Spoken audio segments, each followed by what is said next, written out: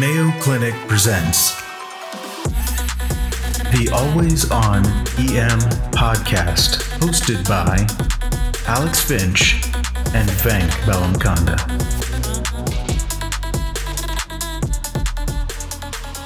Hey everyone, this is Alex Finch. We're here on Always On EM, and I'm here with Venk Bellamkonda and Jessica Schoen. Dr. Schoen, we're so excited to have you here with us today and to hear all about your incredible accomplishments in the world of simulation. If we could just start out by hearing a little bit about your life, where you're from, and what brought you to Mayo and how you found yourself on this path. Sure. Thanks so much for having me. I am from Southern California, originally born and raised, did medical school there as well. My husband and I got married right before medical school, and we looked at residency as an opportunity to go somewhere else, experience something new, especially since we knew that it was a time-limited thing and there would be an end date, and we could always come back at that point if we wanted to do that. So I applied very broadly, interviewed very broadly, and I wouldn't say stumbled upon Mayo Clinic, but I don't think I would have included Minnesota in my plan if we weren't trying to be open to new opportunities. I actually almost canceled my interview because it was in the middle of January. Oh, man. I'm so glad you didn't do that. Yeah, when I landed at the Rochester airport, the taxi driver that picked me up said that he had called in to work the day before because his engine block was frozen and he couldn't start his car. And I almost told him, just turn around right now. This is futile. I'm never moving here.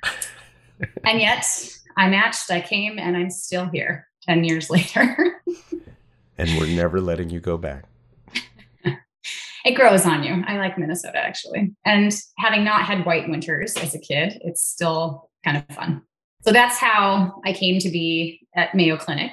When I was doing residency and thinking about where I wanted to go after that, what I wanted to do with my career, the pieces that I liked the most were education, and the experiences that I enjoyed the most was really through our simulation component of our education.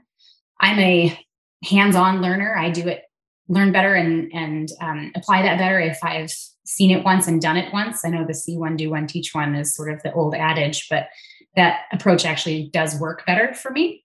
So I felt like I really got a lot out of simulation, and I wanted to include that in my career going forward and my educational focus. And so that's really kind of what drove me to do a fellowship in simulation. And again, we sort of took that opportunity to look around, see what other experiences we could have. So I applied broadly again for simulation fellowships and took a position at Brown in Rhode Island. And so we moved even further across the country for a year and had a great experience there. And then brought that back to Mayo, where I am now. What is a day like being a simulation fellow? Was it everything you expected?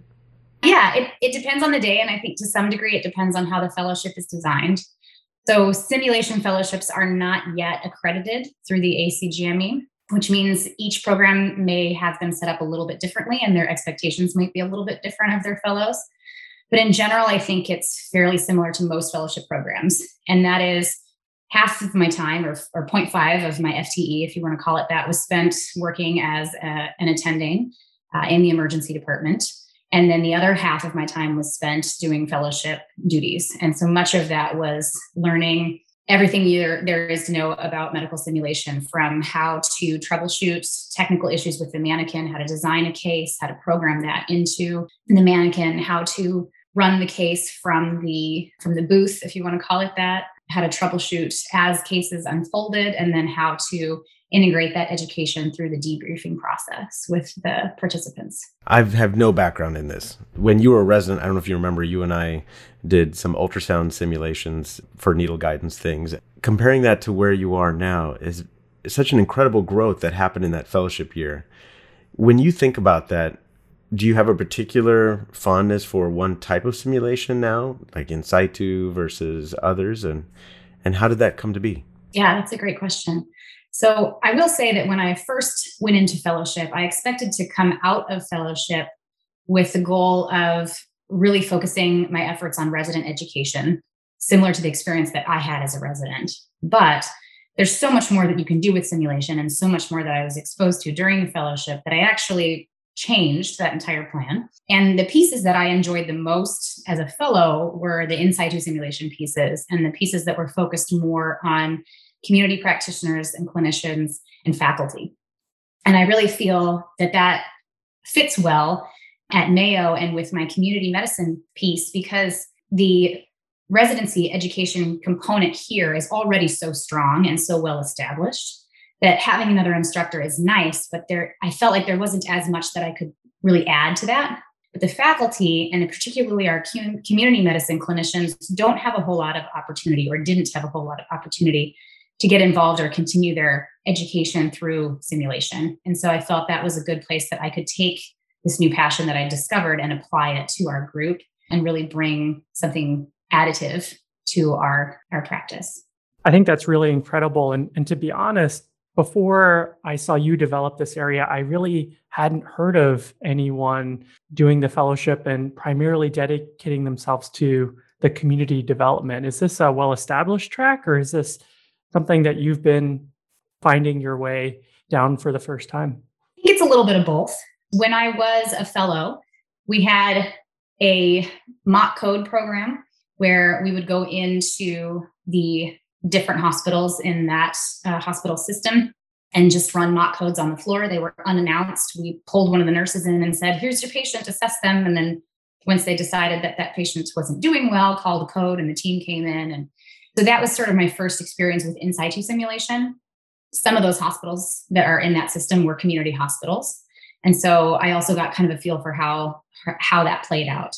They did have residents rotating through, and they had residents that would respond on the code team. So it was a little bit of a mixed participant group. And then we also had the opportunity to take some of these mock code type programs out to some of the community clinic partners. And so one of my favorite ones, we went and did a couple of mock codes at a cardiology clinic. And the setup was they had a patient on the treadmill for their stress test, and then they go down. What are you going to do? It wasn't really focused on how you manage a code so much as it was focused on, can you gather your team? Do you know who's doing what? Do you know what your resources are? If you call for help, does the alarm actually go off? It was very much systems focused, which is another new focus or a new way of using simulation that I hadn't been exposed to or thought of really previously in terms of quality improvement and process improvement. And that's another piece that I really like bringing out to the community, because the opportunities there are huge and they're very meaningful when you do find something that you can fix. So it was really interesting to watch this cardiology team realize that, I pulled the emergency cord in the room, but it's so old and it's a little piece of rope and we've never used it. It just pulled right off the wall and the alarm never went off. That's a problem. Oh my we should probably fix that. And then, we called EMS, who knew that we were doing this. And so they came, but then they couldn't get in through the back door and nobody knew that they were supposed to be there, or the alarm went off, but the physician who's in their office in the back of the clinic didn't hear it and didn't come for the first 2 minutes of the code and things like that. So how do you set this up so that your response when this happens is really ready for this? So it was very interesting. It was very interesting. They coded their patient. We had one patient that went down in the waiting room. So they coded this patient in the middle of the waiting room. And it was interesting to factor in crowd control to some degree with this, and then watch them work together as a team. They did fabulously working together as a team. It was a lot of the systems pieces that we helped them with. A lot of that is very applicable to the community medicine practice. And as I say, these sort of identifying what we call latent safety threats and addressing them is huge and can be very meaningful for your quality of care going forward. I think back to those ACLS videos where they say, step one, call for help. And I can just see somebody pulling that rope and being like, do I pass go? What happens? So that's a incredible area to develop new simulations. We've used this term in situ a couple of times for our learners who might not have participated or know as much about that. How does that differ from the simulation we experience in the Sim Center? Right. So I think most people automatically envision center-based simulation when they think about simulation. And that might be in a multi-room, super fancy simulation center, or it might be just in one room in a conference room somewhere, but it's typically off-site. And it's set up to reflect the clinical care area, but it's not within that clinical care area. In situ simulation takes simulation out to the clinical site. So when we run our simulations We're actually physically in the emergency department in a care room where a patient would receive care. And the goal is to allow the participants to go through these cases and troubleshoot these issues in the clinical environment where they naturally work, using their own equipment with their own team, so that it's more realistic and more readily applicable to their daily practice. Because what happens often in the sim center is it doesn't go perfectly. It never goes perfectly, but if something comes up or there's some issue or there's some piece of equipment that's different than what they would typically use, or they don't have that piece of equipment where they are. So in the debrief, it's a lot of, okay, so this went really well today, but how do I do this where I work? Today, I had a surgeon that came in and helped me. I don't have a surgeon where I work. So how would I do that differently? Doing it in situ eliminates all of those what ifs because we're only working with what you have. And so it makes all of those lessons learned applicable immediately to their practice. And it also allows us to address all of their questions specifically within the availability of, specifically within the resources that they do have available to them in terms of how they would address these things. You hit on many of the strengths of in situ. I imagine there's some trade-offs. Can you speak to that? Yeah, in situ is, I would say, complicated and in a completely separate set of ways than a center-based simulation is complicated. So it's great that it's on site. It's great that participants who might need to travel to your simulation center, if their normal site or their where they live is far away, like in our system, we have folks that are more than an hour away from our simulation center. So coming to the sim center is not necessarily easy. But since you're in the clinical environment, you have to understand that you can be disrupting patient care in order to hold the simulation. So you have to think about what room you're using, what day of the week, what time of day, what does the volume in the emergency department or clinical setting look like? What is your staffing? So you don't want to pull people away from active patient care necessarily to run your simulation, especially if your simulation is going to be a longer one. So do you have enough participants to come and do your simulation to make it meaningful without pulling people away from patient care? If you are going to pull people away from patient care, are you prepared for them to drop everything and run if they need to take care of a patient? If you need to abandon ship in the middle of the simulation because something happens and they need that care room, can you get out of there fast enough? Do you have a backup plan in terms of where you might do that simulation if you don't have access to the emergency department? Is there somewhere else in the hospital that you could do it? And then we think about things like, what are the travel constraints? How far away is the emergency department that we're visiting? What's the weather like? Can we get there reasonably? We've learned the hard way that we don't do these in the middle of the winter anymore if we're going far distances. And so a lot of it comes down to planning, and making sure that you have enough participants and that you're not disrupting patient care, and that we are always prepared to reschedule if necessary. We have a list of what we call no-go criteria that we review the day before. We contact the site the day before and make sure they haven't had some major staffing issue that requires all of our participants now to be filling in those gaps and things like that. So it does take a lot of coordinating. That's really clever. I didn't realize you have no-go criterion as well. It makes total sense. Absolutely. I'm sitting here listening to the incredible expertise that you're dropping on us all, and I'm thinking, and especially Alex has some background here too, at like personal interest, and I have none. And so I'm imagining how you must feel if I ever run a simulation and you're part of it and it's just not going well. Have you been a part of something like that? And how does it feel to be the trainee in a poorly run simulation now? Well, being a participant is always different than being an instructor. And I think even when you understand the nuances of how the simulation game, if you want to call it that, is played and how sims are run and how they're set up, it's not any more comfortable to be on the participant side. There's still this level of anxiety that we all have, which ultimately I think is good. I think that's one of the reasons why we learn so well through this modality, because we really do feel like there's, we're vested in it when we get started. But I will say that where I used to get frustrated with something that clearly wasn't supposed to go that way, I don't anymore. I just continue to play along because I understand that it is difficult to set things up, and mannequins don't always work the way they're supposed to. And actors don't always respond the way they're supposed to. Some of it is ultimately ad-libbed, and you just got to run with it. Well, thank you for taking it easy on me, for sure. Sometimes I can't tell and I'll ask at the end, were you testing me there or was that a mistake?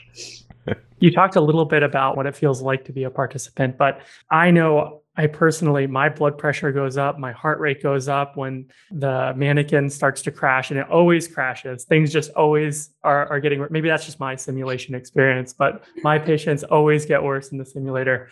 And I think she was talking about your simulations. Exactly. Like, that's supposed to. When I think about the experience of simulation, a lot of it comes down to the suspension of disbelief. When I'm in there, I feel like it's real, even though it's a mannequin. And when I hear you talk about the in situ simulations, I think a misconception that I've had for years is that the suspension of disbelief is coming from the mannequin. It's how high fidelity the mannequin is. And that in many ways has represented for me a long time what simulation is. It's the better mannequin is the better experience.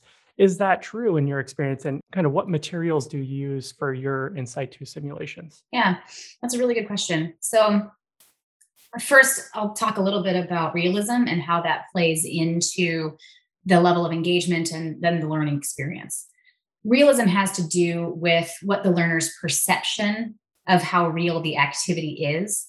And realism is one of the components that is necessary to get learner engaged. The more engaged a learner is with the activity, the more real they perceive it to be, then the more effective that learning experience will be. But realism is not dependent on one particular piece. It's not dependent on the fidelity of the mannequin or the environment. It can be both. And it can be also influenced by, are these the team members that I would normally work with, or are these actors? Is this one of my usual nurses, or is this an actor from the simulation center that's playing the part of my nurse? And I don't already have an established relationship with this person. So in situ simulation really leverages the environment as the component of reality that we're going for. Having a high fidelity mannequin is helpful because it adds to that realism experience, but it's not required. And it's not without its own issues, right? So a high fidelity mannequin is expensive. And anything that has more moving parts, pieces, and electronics has more ways that it can have issues that would require troubleshooting. So it also might require that you have a technician to operate it that comes with you, which adds to your personnel, which makes your team bigger, which makes traveling harder. So it really kind of depends on what your level of resources are and what you can provide. Certainly in a perfect world, we would have all of the high fidelity mannequins and all of the toys and all of the staff. But I think for a lot of places, that's just not realistic. So the mannequin itself does not need to be high fidelity. It needs to do the minimum that you need it to do in order to move the case forward. And you can use your environment and your team members to augment or improve that realism piece that you might be lacking a little bit with your mannequin. What I'm hearing is that there's a lot of flexibility and variety in the way simulation can be executed and be used. And I'm trying to imagine how a leader in a department could support a simulation subspecialist like yourself to help you have the most joy in what you do and be the most effective. So what do you need from your leadership team, if it's not a high fidelity mannequin necessarily, to be most effective? The biggest things beyond equipment, whether that's low fidelity equipment or high fidelity equipment that we need is time, really. The amount of planning that goes into developing curriculum, to customizing that curriculum to fit the site where we're planning on running the case, the amount of time that it takes to coordinate getting everything scheduled and set up, and then to physically go there and do the simulations, run the simulations, takes a lot of time. And so the biggest resource for me, at least, is protected time to be able to do these things. Some of that can be supplemented by some of the wonderful staff that I work with at the simulation center, but not all of it. I do have to be there to do some of these things. We're also exploring how to leverage technology, especially now that COVID has illustrated to us how useful and how broadly applied some of these devices can be used. How can we leverage that from a simulation perspective? Telesimulation is something that did exist prior to COVID, but I don't think was widely used, or at least as widely used, and it's been very much explored during this time. And so one option is, if I can't be there physically to run the case and do the debrief, can I remote in and lead that conversation? If our technician cannot be there physically to run the mannequin, can we run the mannequin remotely and leave the technician at the simulation center? So we're starting to explore a lot of that in more detail. But personally, I think there's a lot of education that happens in that debrief discussion, and it's very hard to have that discussion meaningfully when your participants are separate. So I prefer still to physically go there, but I think the more flexibility that we have, the more frequently we'll be able to run some of these. And so we're looking into ways that we can apply some of this telemedicine resources. If you had to give advice to somebody graduating from a simulation fellowship who is not going directly to a practice where there is a simulation director position available, what would you share with them about how to develop that area within a community practice? That's a good question too. I'm fortunate to practice someplace that had some simulation already and understood the value of simulation and has been very supportive. If you're going someplace where there really isn't any of that, then the biggest resources are time and money. Time for you to do what you need to do, and money to get the equipment to do what you need to do. There's also the piece that's included in that, but from a different perspective of time and money, and that is getting the participant. They need to have time, and they need to have some value associated with the simulation in order to be motivated to come and participate. Establishing that takes some time and some effort as well.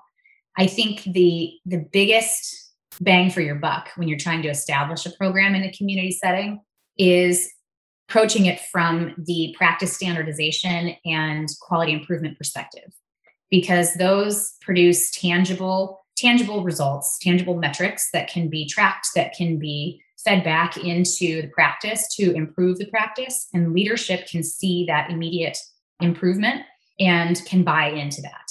And whenever you do simulation, education is part of it. So if your purpose is practice standardization or your purpose is quality improvement, both of which are important and both of which are pieces that I love in doing this, you will get the education piece in there as part of running the case if that's your ultimate goal. So there are ways to make simulation attractive to your leadership, ways to show that it is an important tool and that it's a worthwhile investment to leadership, apart from just education. And while education is obviously an important thing, it's a harder sell sometimes to the leadership to say, I really just want to set up a program where we can continue to educate our staff and faculty. This is how much it's going to cost, and this is how much time I need.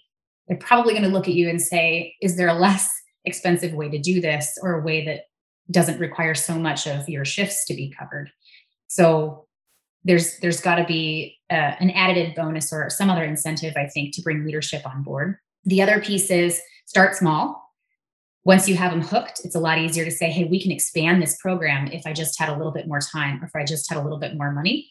Then if you walk in with, here's the platinum package, they're going to look at you and say, that sounds great. Find somebody else to pay for that. Start with the bronze and work your way up.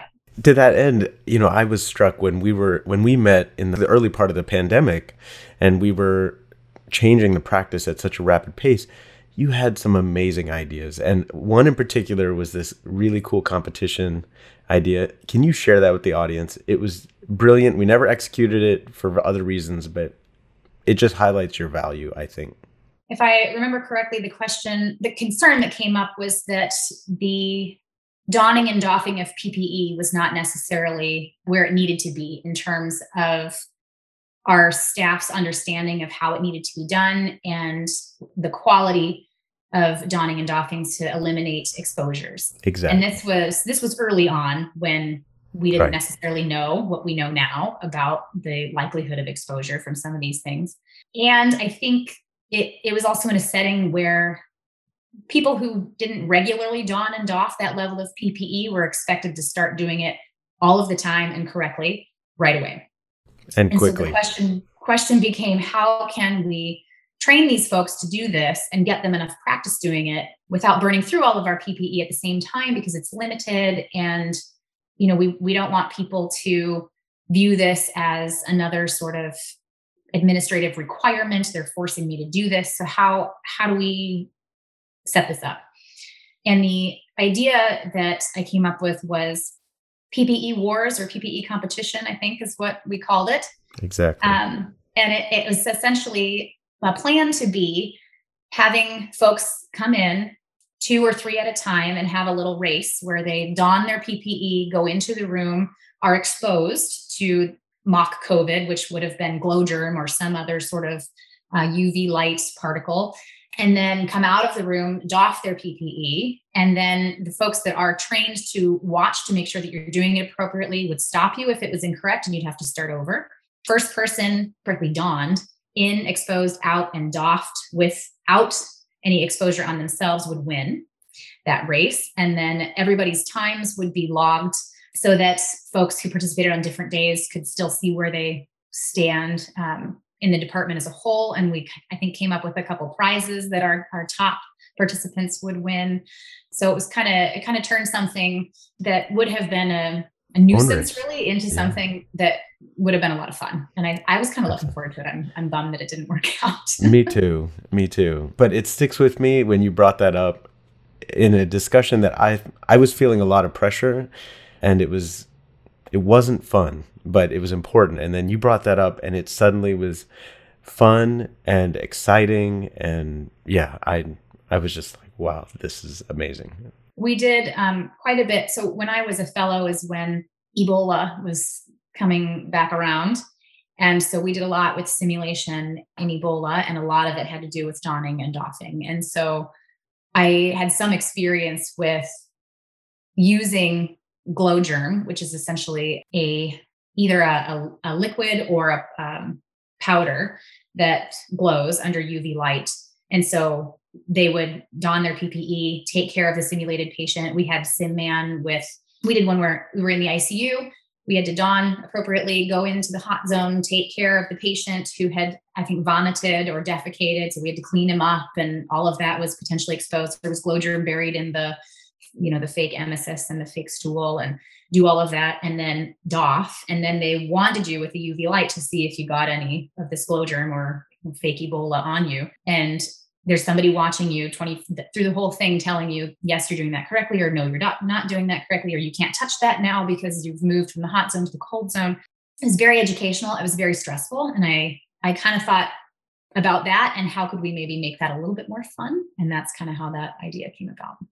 How has it been to balance the needs and expectations of a learner group, participants who are at the level of an attending, versus teaching at the sim center where it might be residents or medical students?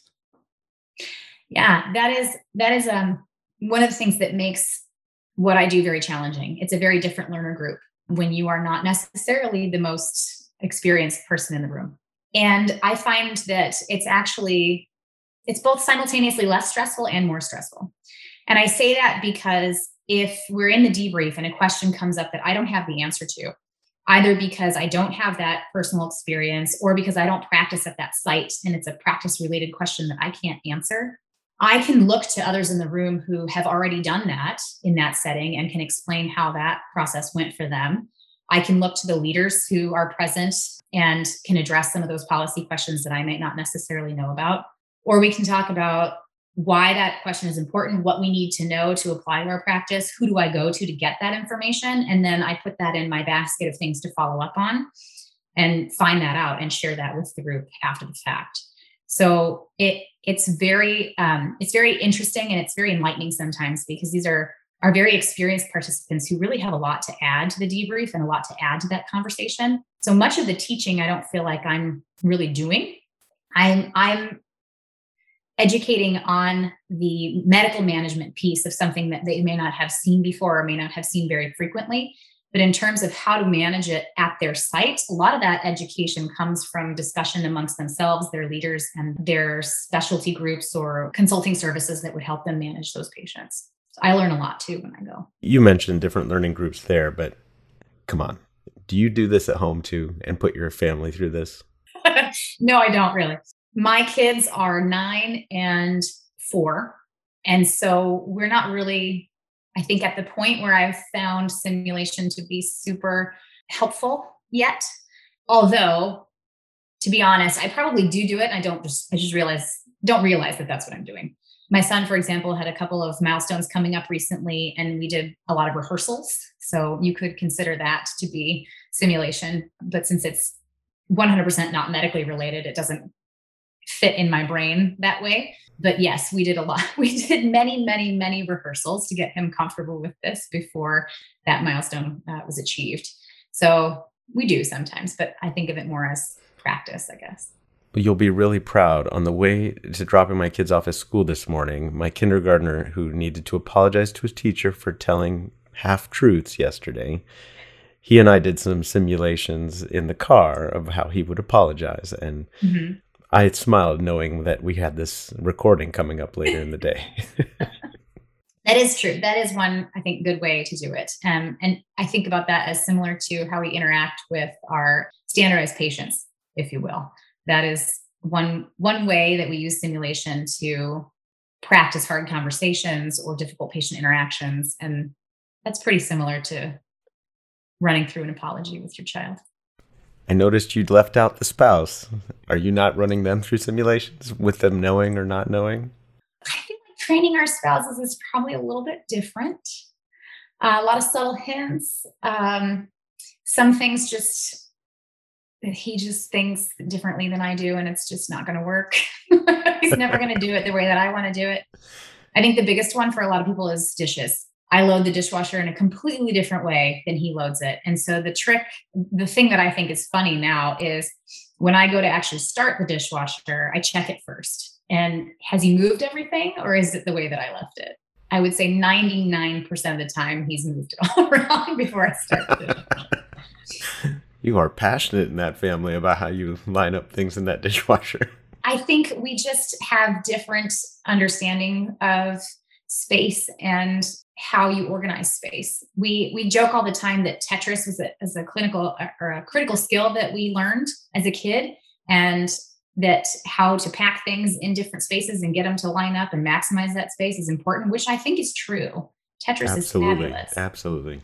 But our strategies when we play Tetris, even if we play against each other, are very different. And I think it shows in real life because the way he organizes things and the way that I do are very different as well.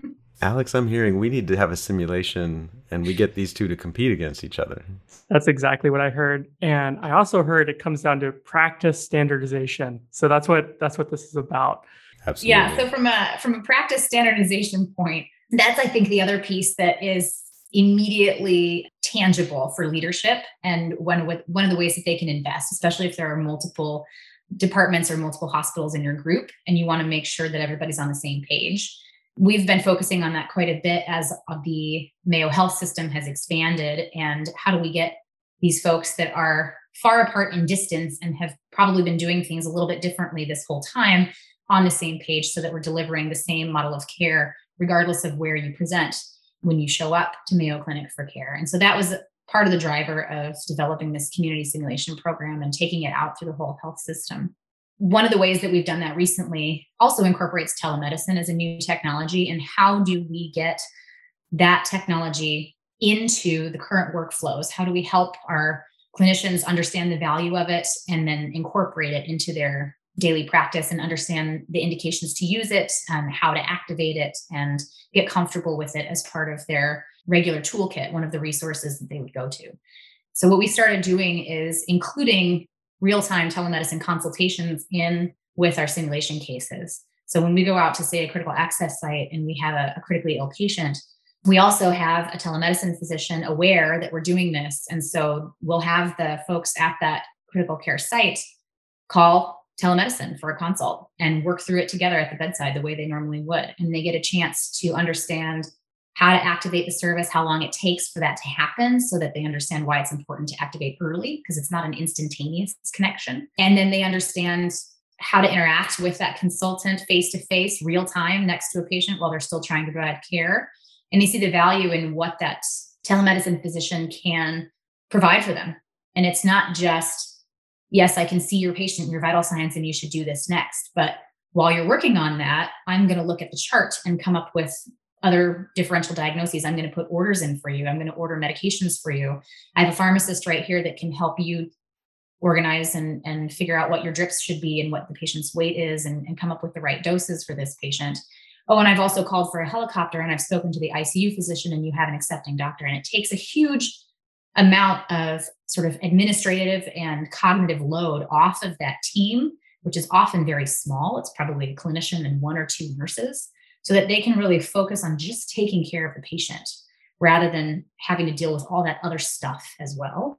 And they also have the additional expertise of the telemedicine physician to help guide them through that care or walk them through a procedure they might not have done many times in order to really provide the best care for that patient. But that interaction is not one they're used to. And it's a very different feeling than if you have a consulting physician in the room with you who's hands-on with the patient. So practicing it in a simulation setting has really helped, I think, a lot of folks understand what the value is and how to do it, and has helped them incorporate it into their practice. In addition to all of this, you've been nationally recognized for your efforts in this realm. Can you tell us a little bit more about that and how it felt to get this incredible recognition? Yes. So I was the SAEM Simulation Academy Young Educator of the Year for 2020. And that was amazing. And truthfully, that comes along with, or comes from, I should say, the wonderful sponsorship and mentorship of the folks that I have at the Simulation Center that have helped me build this community emergency medicine program and guided me along as it has continued to grow. This is something that I think was part of the vision for the integration of the Mayo Clinic health system. And fortunately, I had wonderful faculty who knew that I had just come back from this simulation fellowship, knew that I had this area of expertise, knew that I had a connection to the community setting, and pulled me in to leverage that and support that and help this program grow. And then they nominated me for that award. So it's pretty amazing. Amazing and well-deserved, that's for sure. Thank you. As you are thinking, I mean, certainly your career is just taking off, and that award will be followed by so many more, I'm confident. But to this point already, you have had your hand in a lot of different educational things. What stands out as the most rewarding or most important thus far?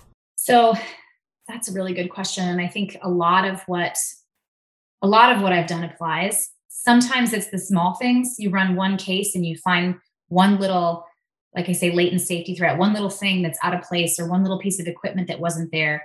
And you realize that's huge, actually, if that doesn't get fixed. And so just addressing that feels really good. I'd say the two that come to mind, when we first started incorporating telemedicine into our simulations, I brought neonatology in on that because we were running some obstetric emergencies cases at some of our critical access sites. And by asking them to participate, which they did graciously and fabulously, I realized that we didn't have an established relationship with teleneonatology at every single one of our health system sites. It was only the sites that had a birth center on site. So even some of the critical access hospitals are big enough that they had an on-site OB and an on-site delivery center, but some don't. And you'll have deliveries at those places too, because somebody just walks in or has a baby in the parking lot or couldn't get to the other center or whatever the case may be. And I thought, well, those are the folks that probably need it more because they don't have skilled OB nurses with NRP training on site all the time. So how do we set that up? And through that relationship, working with them by just inviting them to participate in our simulations, that program grew and now is applicable and does have a relationship with every single one of our health system site emergency departments. And it's been activated a couple times so far by sites that wouldn't have thought of it or have known that it existed before, which I think is huge.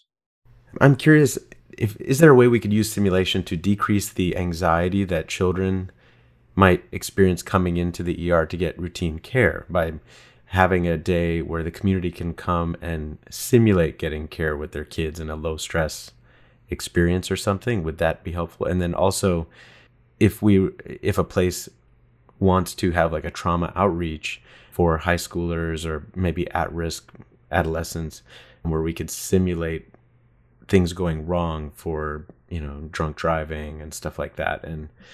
But I don't know how hard those things are.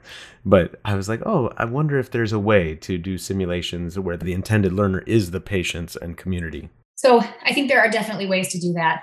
through a community outreach type structure. And I think much of that would need to be offsite.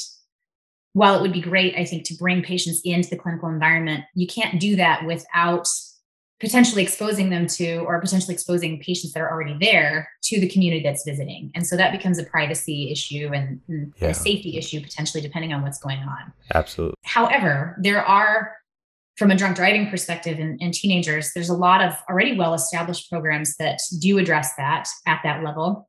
I did some of that when I was in medical school. We went out to a high school, and we had worked with local fire department and local police and local EMS, and we staged a drunk driving accident on their track and field.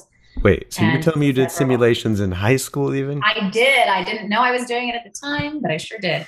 High school and on the education side, medical school. But we had these programs. Out of calling. This is a career calling for you. It must have been. I just didn't realize it. But yeah, they stage a drunk driving accident. They take a couple of cars that are crunched up that will eventually just be discarded and place them strategically. They have a couple of the senior high school students themselves that played the victims, and we put them in a prom dress and a tux that was kind of ripped up, and we painted their faces and painted moulage injuries on them and laid them across the hood of the car. And it was interesting. It's I think a really good experience for the high school students too. They show up to this accident scene.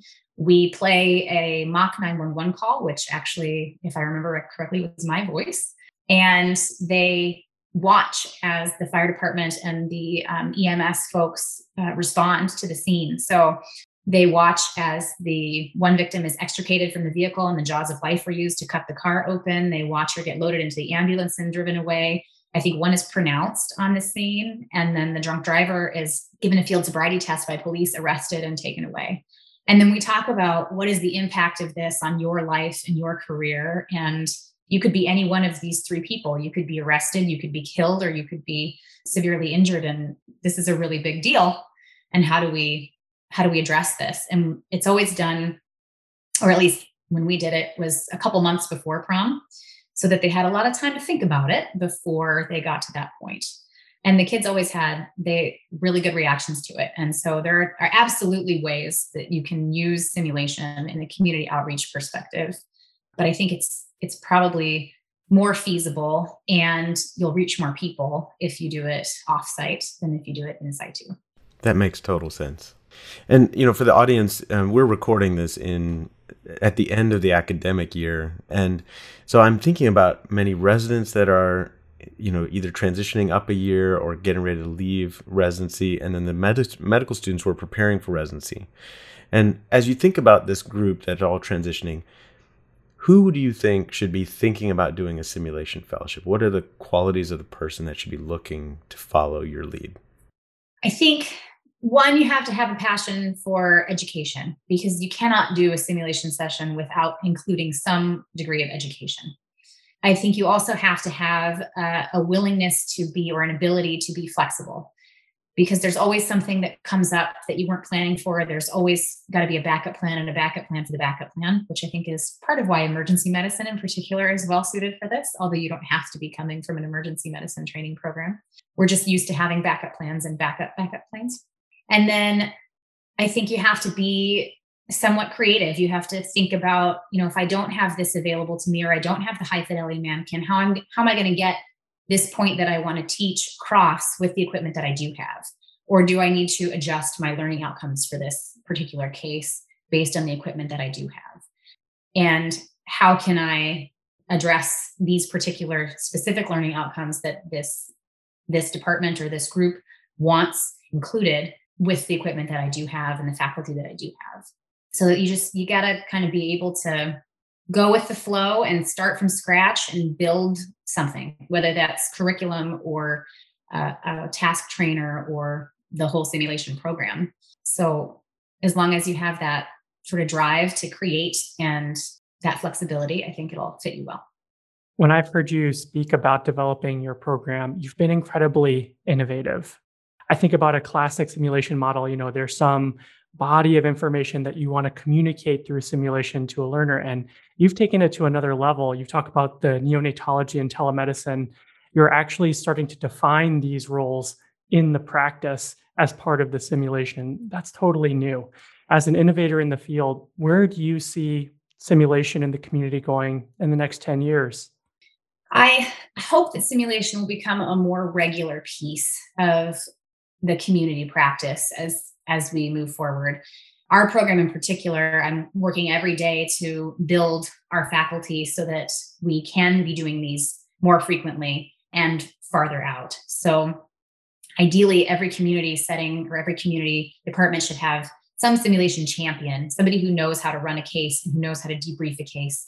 So even if you don't have all the equipment and you don't have the curriculum, somebody like me, who's the director of the program, who has all of those resources, can provide those to you, and you can run those cases when they fit at your site, and you're not dependent on waiting for my schedule. And so we're working on building our own network so that we get to that point where we can do this more frequently. But I also think that it's an important piece to do regularly, just so that we are primed and ready when those sick patients walk in. Teams work well together, but they work differently, I think, in the community. They're smaller. They have to be more flexible with each role. You don't necessarily have one nurse for medications and one nurse for recording and one nurse for procedures and one nurse for this. You have one nurse and you. And so you have to be flexible, and learning how to operate efficiently in a team like that when the stakes are high is very different than learning how to perform with a large team in a academic center where you have everything at your fingertips. And so being able to practice that skill through simulation regularly is going to make the care that we're able to provide at the community setting so much better. And I think being able to practice that regularly is important. So if for no other reason than to keep up our skills from a teamwork perspective, I think it's an important piece to have regularly in our community settings. And I hope that that value is seen globally and applied, and that communities everywhere start adapting simulation regularly. Other pieces of it will grow, I think, as the value of it is established in terms of identifying latent safety threats, practice improvement, practice standardization, and education. All of that will come with it as these programs grow. But I think to get them in and to get them established, the biggest piece is going to be team training and keeping up those skills. This has been amazing. I smile inside because I reflect on the fact that, I was there when you started your residency, and watching that journey when we did some really low quality now in retrospect simulation work with the Blue Phantoms and our ultrasound, and then watching you now and how impressive and innovative your mind sees education is inspiring. And thank you for just giving us a peek for the last hour. I know that Alex and I are grateful, and our audience will be really grateful. Do you have any final words you want to leave the audience with, or any other topics you want to cover? Thank you very much for having me. I think it's really been a pleasure. This is something that I think I could talk about forever. The only other piece that I'll add to that is that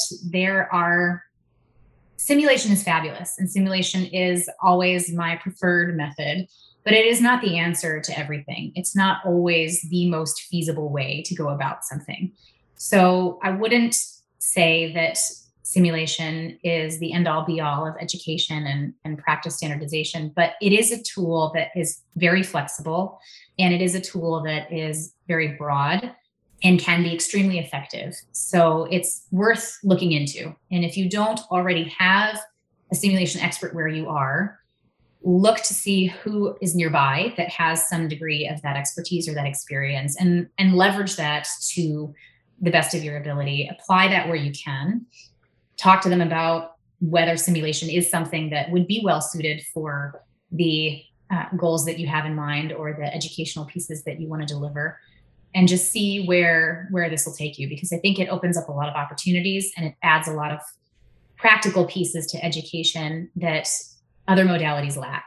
So if it's feasible and if it's applicable, I think it's very worth the investment. And I would encourage folks to get involved. Well, that's amazing. Folks, that was the voice of Dr. Schoen, world expert in simulation. And Alex and I appreciate your time and listening to us. Thank you so very much, everybody. Thank you. The Always On EM podcast, hosted by Alex Finch and Venk Bellamkonda.